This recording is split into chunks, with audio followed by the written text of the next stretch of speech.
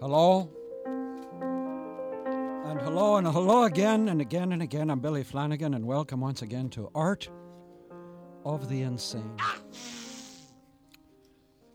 And today we're going to be discussing one of the most bedeviling problems facing the beginning or even amateur painter who wishes to reap the big profits you can make in producing art of the insane that's so like the real art of the insane that only a truly bedeviled insane person could tell the difference, which wouldn't make a fucking bit of difference to your bankroll or your wallet.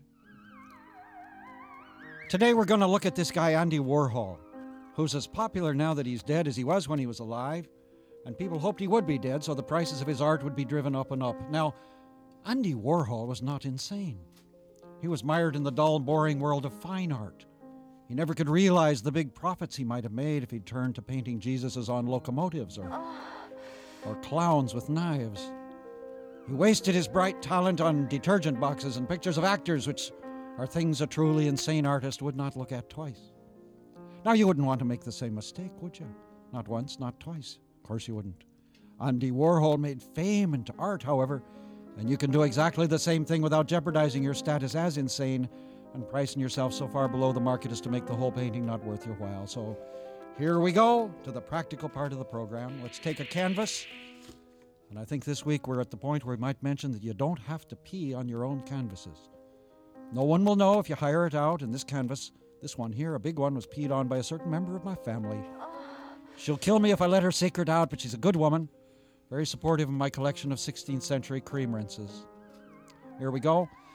A lot of viewers ask me what color is best to start with, but they must not be watching closely because you all know the answer. It doesn't matter. Some color.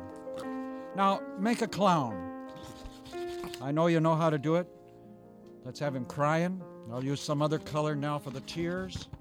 And let's have him holding a knife, kind of waving it around. There you go. And just put a locomotive in there, very dark, always good, very symbolic. Mix a bunch of these tubes together. Give me some more color there, Phil. That always makes things real dark if you mix a bunch of colors in. Some smoke, maybe a little detail of that guy in the rainbow wig that's always at the hockey games. That's nice. Oh, some floating eyes. Quite disconcerting. And there you have it.